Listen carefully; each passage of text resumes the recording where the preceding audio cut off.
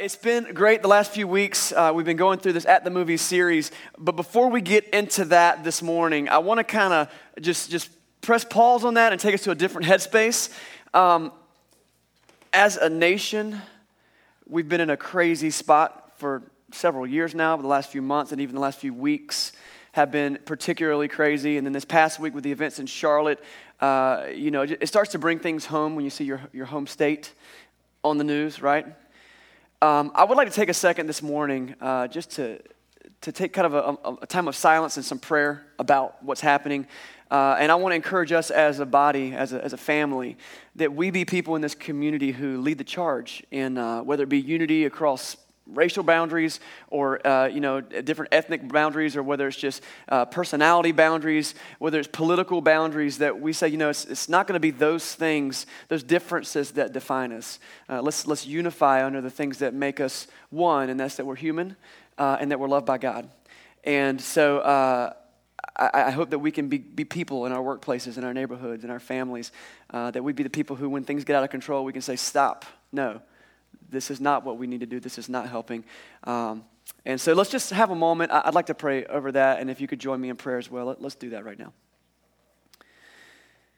God, you've seen this play out already through history over and over again as civilizations have risen and fallen and grown and expanded and figured themselves out. So when you see what we're dealing with, you see a fuller picture. Also being all-knowing and all-powerful, you look at it and you know how it's going to play out. But as we sit, we have nervous nights. And I know many of us have friends in places like Charlotte where we get scared for them and we're nervous. And I know that cities like Wilmington are just really one moment, one event from an eruption as well. Lord, what I pray today is not just protection and safety over the situation, though indeed that's what our heart wants us to pray for, but what I pray for is for your light to shine blindingly into this world. And that in that brightness, people can look towards it and see it as a beacon of hope and of peace, and the other things that seem like they're going to fix all of our problems that aren't you, that they're empty without your hope. Father, may we stand by our statement of shining light in dark places, whatever that means as the time comes. And in our moments of distress and fear, anxiety, uncertainty, that we turn to you for our comfort. We turn to you for our answers. We open your word, we pray, we turn to one another for encouragement, and that we can be here for the rest of our city and our state and our nation as we just do what we can to love. We love you. We place these items before your feet at your throne room and know that you have always been faithful. And so at that place we walk away and say we're going to do the best we can just to love and serve, knowing that you have our best interests in mind. We love you. We pray in Jesus' name. Amen. Continue praying about those events yourself as well. So we've been in this At the Movies series, and it's been fun. We've been doing this thing. If you're new this week or haven't been around, this is where we've been for the last about month. We're taking a look at different movies, specifically superhero movies, and we're using those as a kind of a diving board into bigger, deeper issues about God, about Jesus, about truth, about the Bible. And so we've experienced a lot of cool superhero stories. The first week we looked at Captain America, and we talked about how God, through his mighty spirit, can take an average, ordinary Joe and turn them into a spiritual super soldier, just like what happened with Captain America. We looked at the Green Lantern, and we saw how great faith can help us overcome great fear. We looked last week, it kind of got kind of deep last week, didn't it? We looked at Batman, and we discussed the problem of pain and asked this question: what do I do with all this pain? And it's been neat to look at the lens of these popular characters, superheroes, to see what we can learn from their stories, and more importantly, what we can learn from the Bible. If you missed any of these messages, I want to encourage you to go check out our podcast at jointheventure.com, and you can click on resources, I think. There's a podcast drop-down menu there. But today, I think the subject that we're going to cover is possibly the most universal topic that we could maybe bring up. It's one of them. It's easily one of the top 10 most universal, most relatable subjects. And it's such a huge, such a massive, such an industrial scale issue that I think we can all relate to, that not just any old puny average superhero could do with it. No, it's got to be a huge, massive superhero. And so each week I've had fun kind of revealing the superhero to you guys as we got to it. And now I'm ready to reveal this week's hero. He's huge, he's massive, and maybe you've recognized this guy, the Incredible Hulk. Yes, Hulk smash. This is a big guy. He's huge. Like many heroes recently, he's had kind of a makeover on the big screen. He's been part of the Avengers movies, had an even standalone movie by himself. And he's been a big hit. And if you don't know much about the story of Hulk, a lot of people don't. They just know he's the big green, oaf. It's actually pretty complicated. He's got a pretty intricate, complicated story. I want to give you the quick, Hulk smash version of his story, kind of how it adds up. Basically, it's this. Hulk, like I said, he's a complicated character. His true identity is this likable genius scientist named Bruce Banner, okay? This guy, this Bruce Banner, he's a looker, right? That guy's a scientist? Sign me up for science. But what happens is this brilliant guy, Bruce, one day he's exposed to this gamma radiation and he's mutated. And the mutation that he experiences is that every time he gets angry, he begins to change. His muscles begin to grow. He starts to turn green, and he turns back into this guy.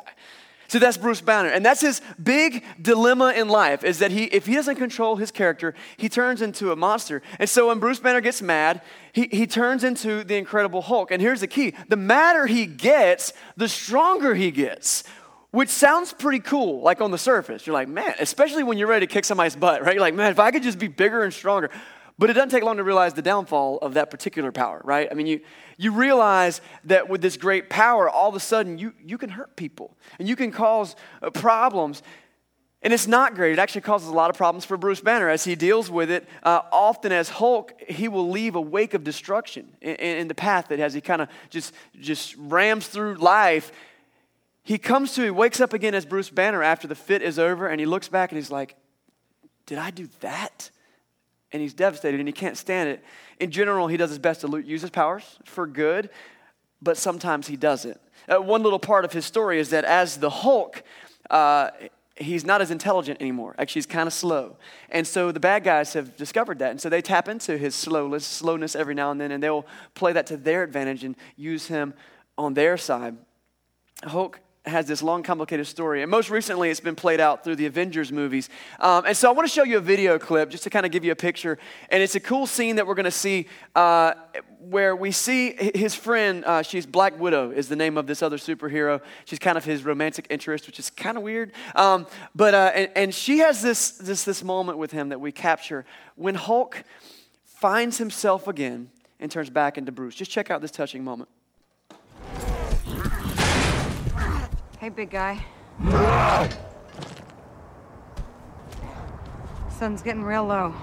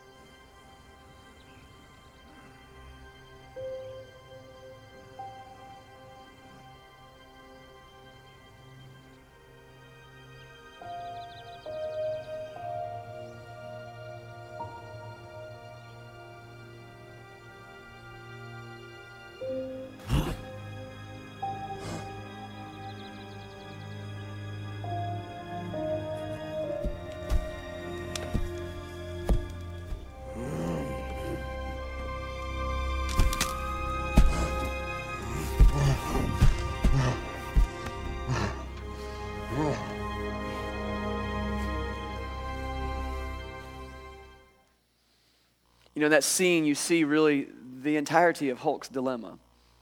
Because inside that big green monster is Bruce. And he's in there. And he doesn't like the person that he becomes when he is the Hulk. In fact, there's other times where, though she's able to keep him in control sometimes, there's scenes in the recent movies where he's actually fought against her and caused her harm. And he hates that about himself. He just can't control himself on his own, without outside help. He's living in this all too common dilemma. It's like he finds this rule at work, that although he wants to do good, evil is right there with him, and he can't seem to shake it. And it's from that point that I just want to ask you, does that sound familiar to you? Although I want to do good, evil is right there with me, and I can't seem to shake it. The struggle that Bruce Banner wrestles with it's an everyday struggle that I know that I deal with. I mean, every day. And my guess is that it's happening in your life too. And I want to kind of call that something today. It's a war. It's a war within. And maybe you don't turn into a big green, monster, but you probably turn into somebody that you don't like a whole lot.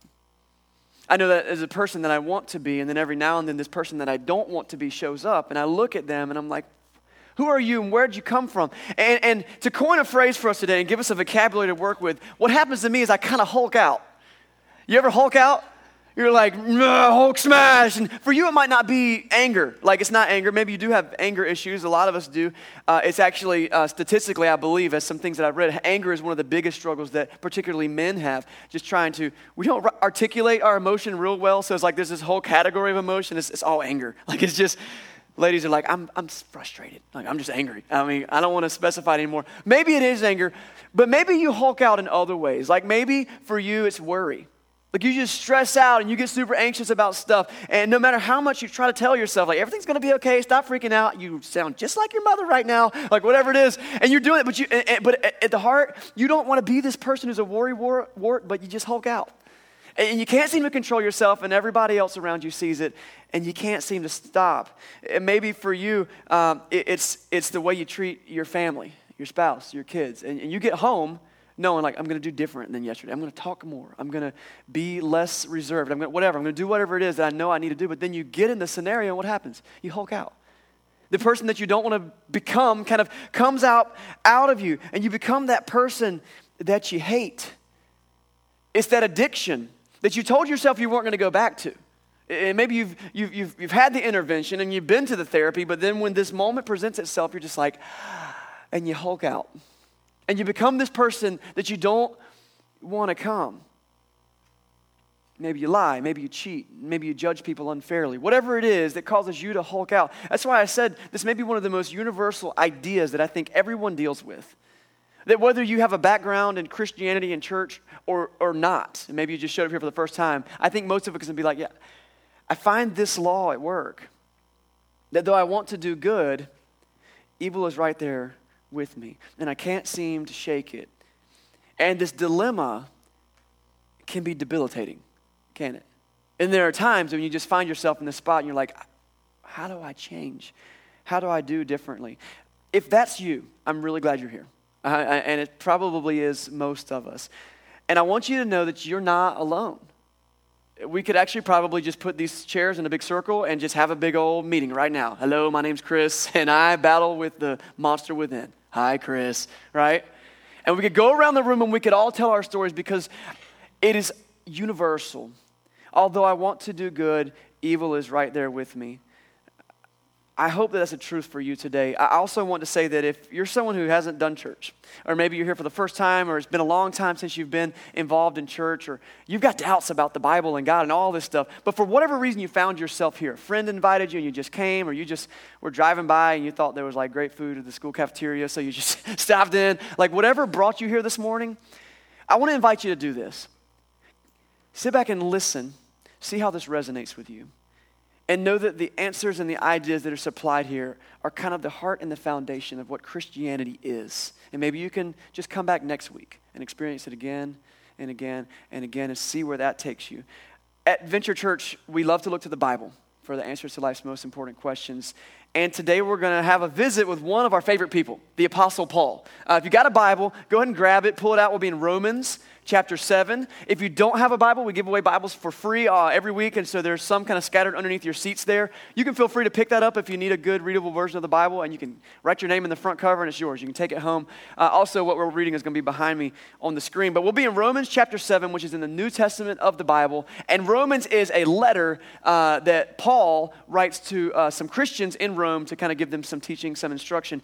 The Apostle Paul, before he was a Christian, had a struggle. Let me give a little profile of Paul if you don't know who he is.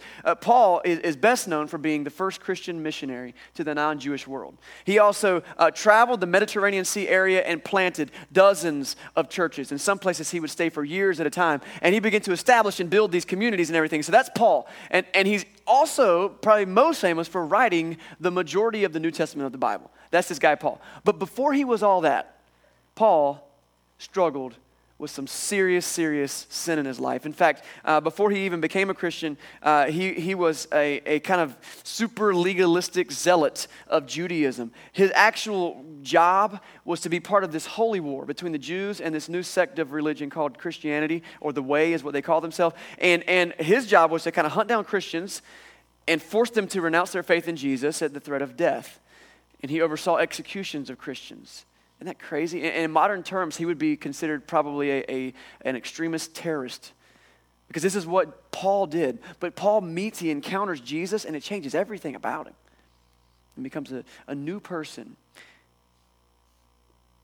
Paul was only human, and he had this dilemma. The same dilemma that we're talking about, the same dilemma that we talked about with Hulk, where he would Hulk out over certain issues. And so once in the book of Romans, Paul describes this dilemma. And I don't know that I could have ever put it in any better words than Paul does here. So what we're going to do is we're going to read through Romans chapter 7, 15. We'll eventually get all the way to 25. And look at Paul discussing this dilemma and just let him teach it to us, because we can all just kind of sit here and be like, yep, I know exactly what you're saying. We're in Romans chapter 7, starting at verse 15. This is what Paul says. He starts out like this: I do not understand what I do. Can we pause right there? Anybody feeling me right there? Like, you step back and you look at what you just did and you're like, my bad? I do not understand what I do. Keep reading. For what I want to do, I do not do, but what I hate to do. And if I do what I do not want to do, then I agree that the law is good. I got to explain that real quick, okay? The law is God's kind of code of conduct for the Jews. They're the things that say this is what you should do, this is what you shouldn't do. And so if you say, I'm going to try to live by the law, then what you're saying is, I agree that the law is good. So he's saying to himself, and when I have this struggle, when I don't do the things that I want to do, I'm agreeing that the law is good. Verse 17 says, but as it is, it's no longer I myself who do it, but it is sin living inside me. For I know that good itself does not dwell in me. That is, in my sinful nature. For I have the desire to do what is good, but I cannot carry it out. For I do not do the good I want to do, but the evil that I do not want to do, and this I keep on doing. Now, if I do what I do not want to do, it's no longer I who do it, but it's the sin living in me that makes me do it. And if that sounds confusing to you, you're not alone. I got a friend who, he calls this the doo-doo passage. And on one hand, you're like, that's inappropriate. But on the other hand, I bet you'll never forget it. This is the doo-doo passage. This thing I want to do, the thing I don't want to do. And you're just like, I don't do. And it's confusing, and it's back and forth. But I tell you what, if you've been awake in the last couple years of your life, you probably resonate with this, right? I know what I want to be, but it seems like I keep getting in my own way.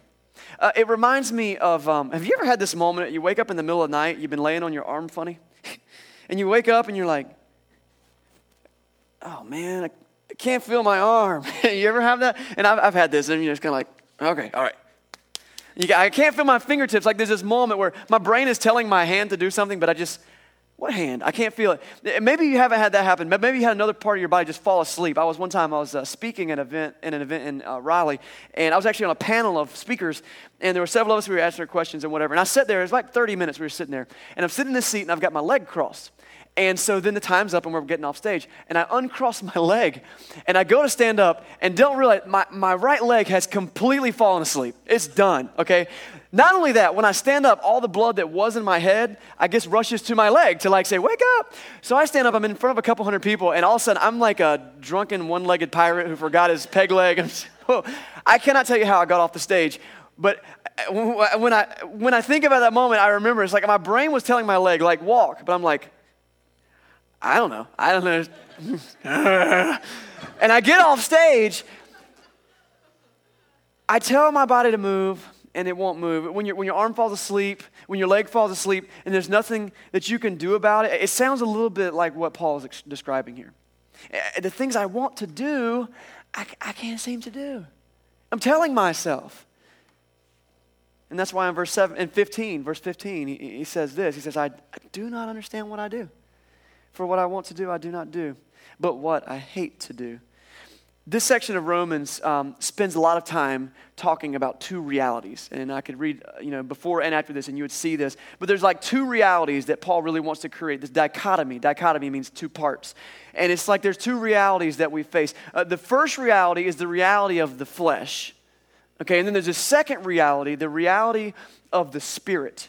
And he draws a contrast between these two realities. Because see, at our core, we are spirit. I mean, all of us, I think, would recognize, like, there's more to me than just what I look like and what I feel like. And I could have my foot amputated, but I would still be me. Because at my core, I'm spirit.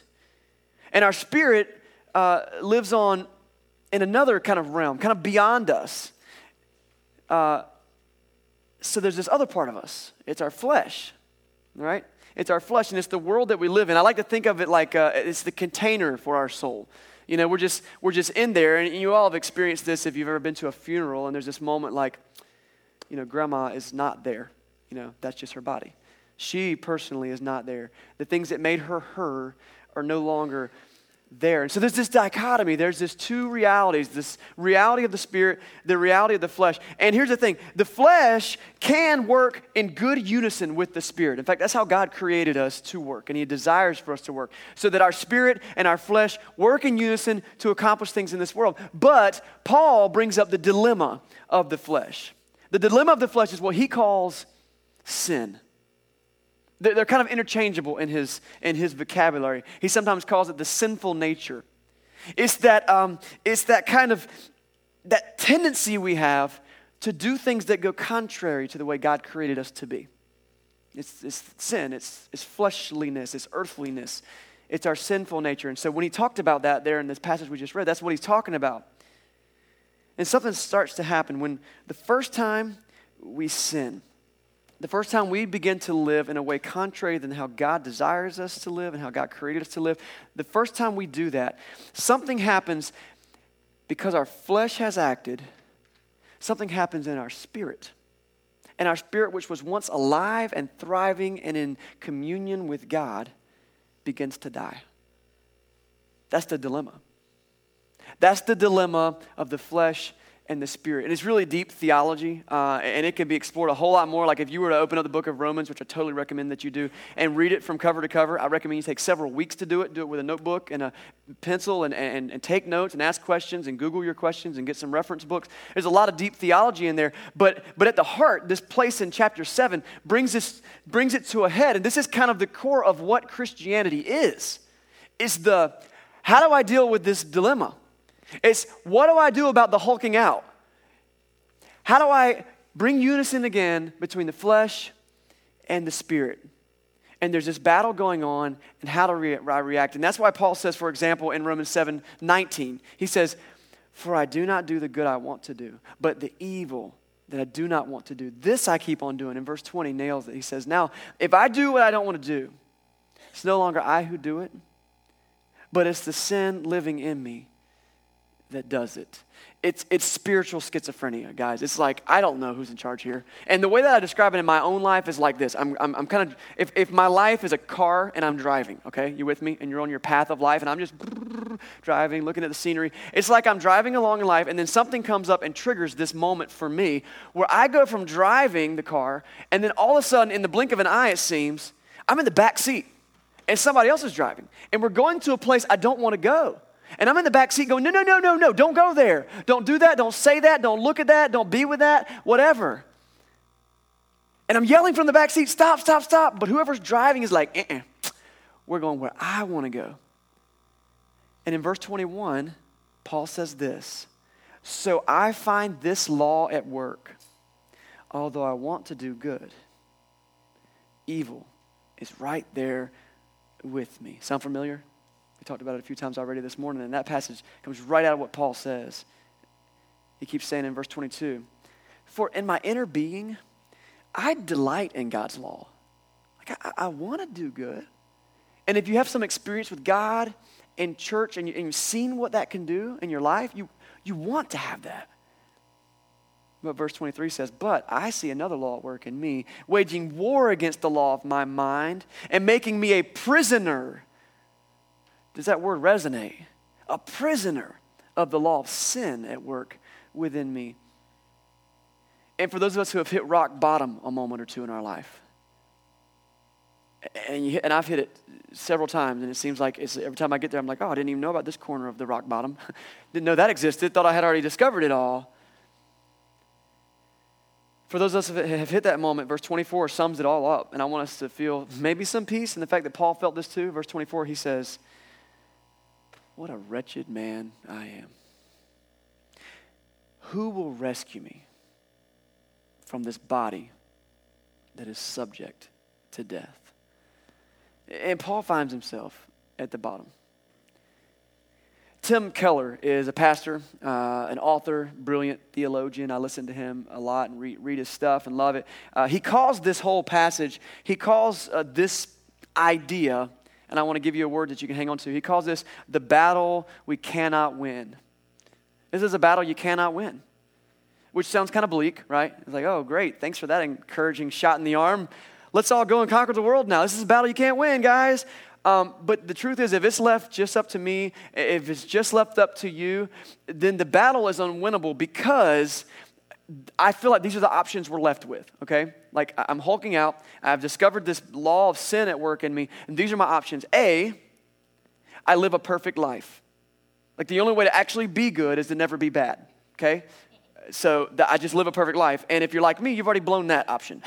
So it's like, well, that's out. Or option B is you just say, well, fine. I'm just going to change teams. How am I going to win this battle? I'm going to fight for the one that seems to be winning. And we just give in to evil and bad and we let the Hulk come out and just become the Hulk. And when you look at those two options, like most of us look at the second option, we're like, well, that's not really an option. That's just giving up, right? But I think we all have moments where we were really tempted to do that, or we know people who just have. They're like, forget it.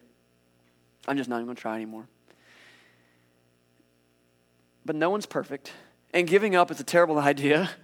So then what other option do I have? I want to give us hope. There is another option. It's fantastic. And I want to say, we're in chapter 7 of Romans, okay? So it's important for me to say, Paul has spent 7 very well-written chapters of a long letter that he writes, building up to this moment. It's almost not fair for us to jump right into the middle of Romans and start teaching. Like you almost need to start at the very beginning and go page by page and get us there. But he spent a long time building up this case. And right here is almost exactly in the middle of the book of Romans.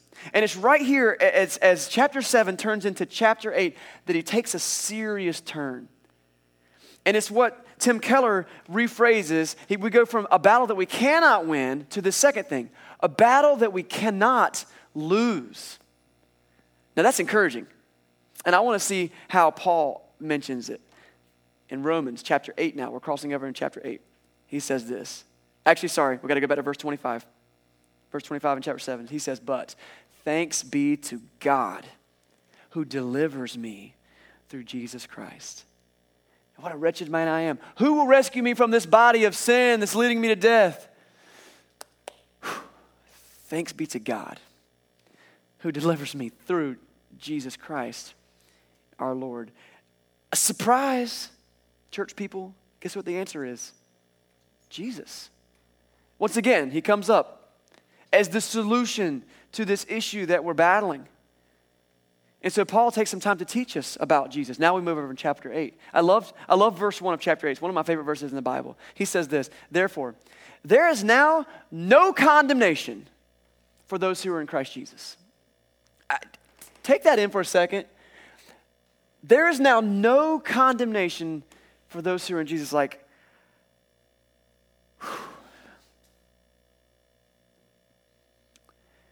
that means of all the times I've hit rock bottom and the worst things that I've done and experienced, that somehow through Jesus, I don't have to suffer a penalty for that. One that I earned and deserve. There's no condemnation for those who are in Christ Jesus. In verse 2, he keeps going. He explains why. Because through Christ Jesus, the law of the Spirit who gives life, that's God's Spirit, the Holy Spirit, the law of the Spirit who gives life has set you free from the law of sin and death. Jesus comes in and we're chained up by this monster that's living inside us, which is knowing that we do bad and I want to do good, but the bad is right there with me. And we're chained up by that. And then Jesus comes in with these big old bolt cutters and says, shh, freedom! Go about your day. I got you. It set us free from the law of sin and death. And Paul says in verse 3, for what the law was powerless to do, because it was weakened by the flesh, God did by sending his own Son in the likeness of sinful flesh to be a sin offering.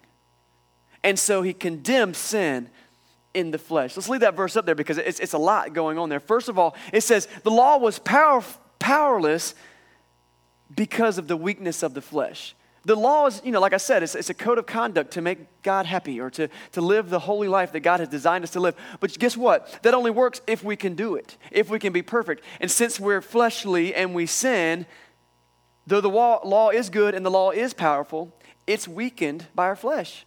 Because why? We blow it. We blow it. So what does God do? He says, I'm going to come down there.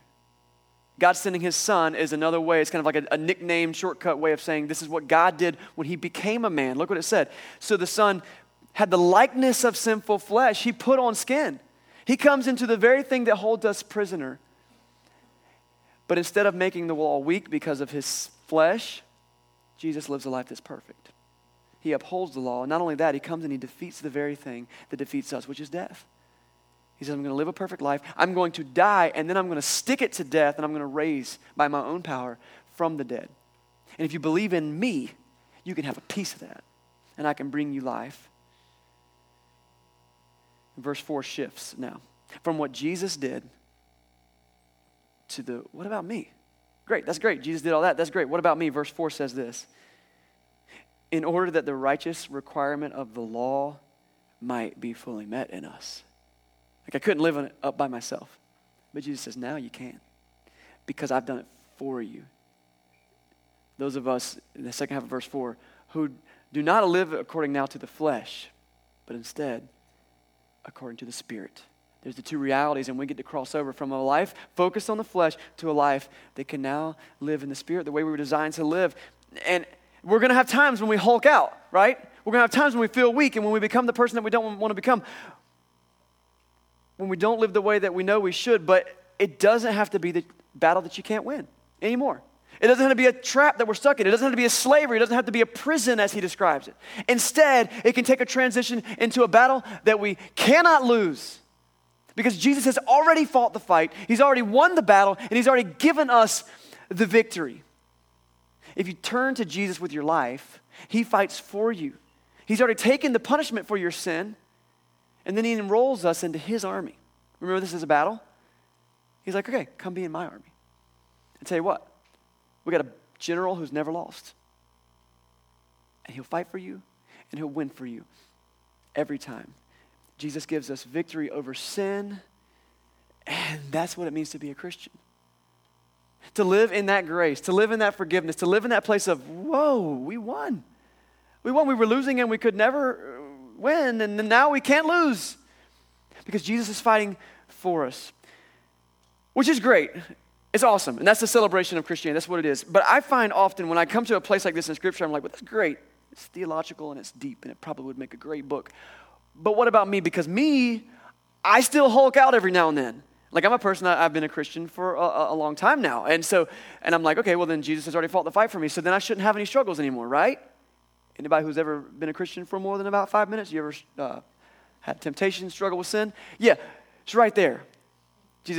Paul says, I find this law at work. When I want to do good, evil is right there with me. Paul wrote this as a Christian, right? So he's not saying the problems are going to go away. What he's saying is, even though there's a big spiritual battle happening all around us, and there's a smaller one happening inside of us every day, we can get stronger, we can grow, we can begin to overcome it, and even when we do hulk out, there's still forgiveness. So what do I do in my day in, day out routine to make this work for me? There's a lot of ways I think I battled through trying to describe this and give us gimmicks and give us things that we could take home and kind of hang your hat on. What can I do? And I landed on this story that I've told several times as part of our Venture Basics class, actually. And so those of you who are about to take the Venture Basics class, which by the way starts today at 5:30, and if you haven't signed up yet and you still want to take Venture Basics, you can still sign up today and you're in. You're totally in. But it's part of some of the stuff we discussed. But there's this story, and it kind of goes like this. It's an old Cherokee Indian lore. And it goes like this. One evening, an old Cherokee told his grandson, "My son, there's a battle between two wolves inside all of us. One wolf is evil. It's anger and envy and jealousy, sorrow and regret, greed, arrogance, self-pity, guilt, resentment, inferiority, lies, falsehood, superiority, ego. There's this bad wolf, and it's inside of us.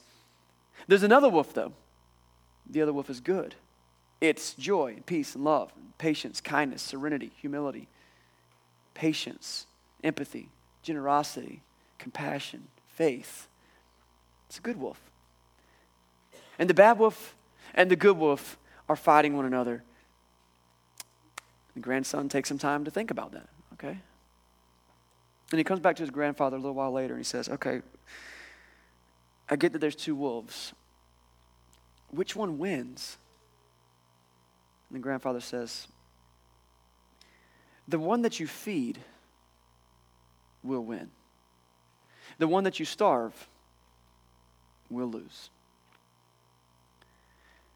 When you become a Christian, God's Holy Spirit moves into your life and he gives you power, like we talked about in week 1 in this series. He gives you power to overcome this stuff. But God also created us as beings with free will to do whatever we want to do with our lives.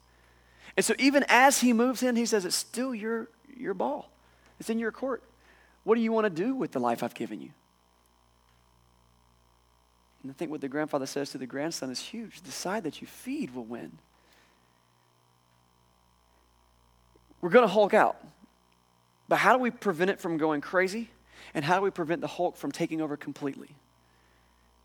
You feed the good. You know, every time you feed the spiritual side of yourself, you're feeding the good.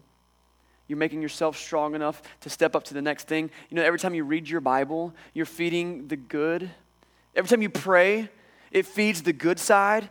Every time you memorize a Bible verse, it hit me this week and it's huge, and I hope they say this for years to come. You know, when you memorize Scripture, it's like canning spiritual food to put on the shelf for later.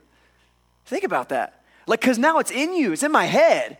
So maybe I don't have like some super encouraging friend I can call right now, but wait, I memorized this Scripture and it deals exactly with what I'm dealing with. I tell you what, the Holy Spirit will reach into that pantry and pull it out for you. It's happened to me so many times. And guess what? When you memorize Scripture, it feeds the good now and later. And that stuff's got some serious shelf life. Let me tell you, it sticks around. Every time you serve somebody in the name of Jesus, you feed the good. And every time you spend time with other Christians and you're encouraged, you feed the good. And every time you attend church or small group, or you stand and you worship like on a Sunday, or maybe just in your car listening to K-Love or some CD you bought at a Christian bookstore or downloaded from some website, you're feeding the good. And every time you try to share God's love with somebody else, not only are you feeding the good, but you're helping to feed them. And the feeding continues. And you may not realize it when you do those types of things, but what it's doing is it is strengthening the spiritual side of you, your soul, so that next time you're tempted, next time you feel like hulking out, you're less likely to do it. Why? Because by feeding the good, you're starving the bad. And it doesn't have the power over you that it used to have. And it's not going to be able to consume you or control you or rule you.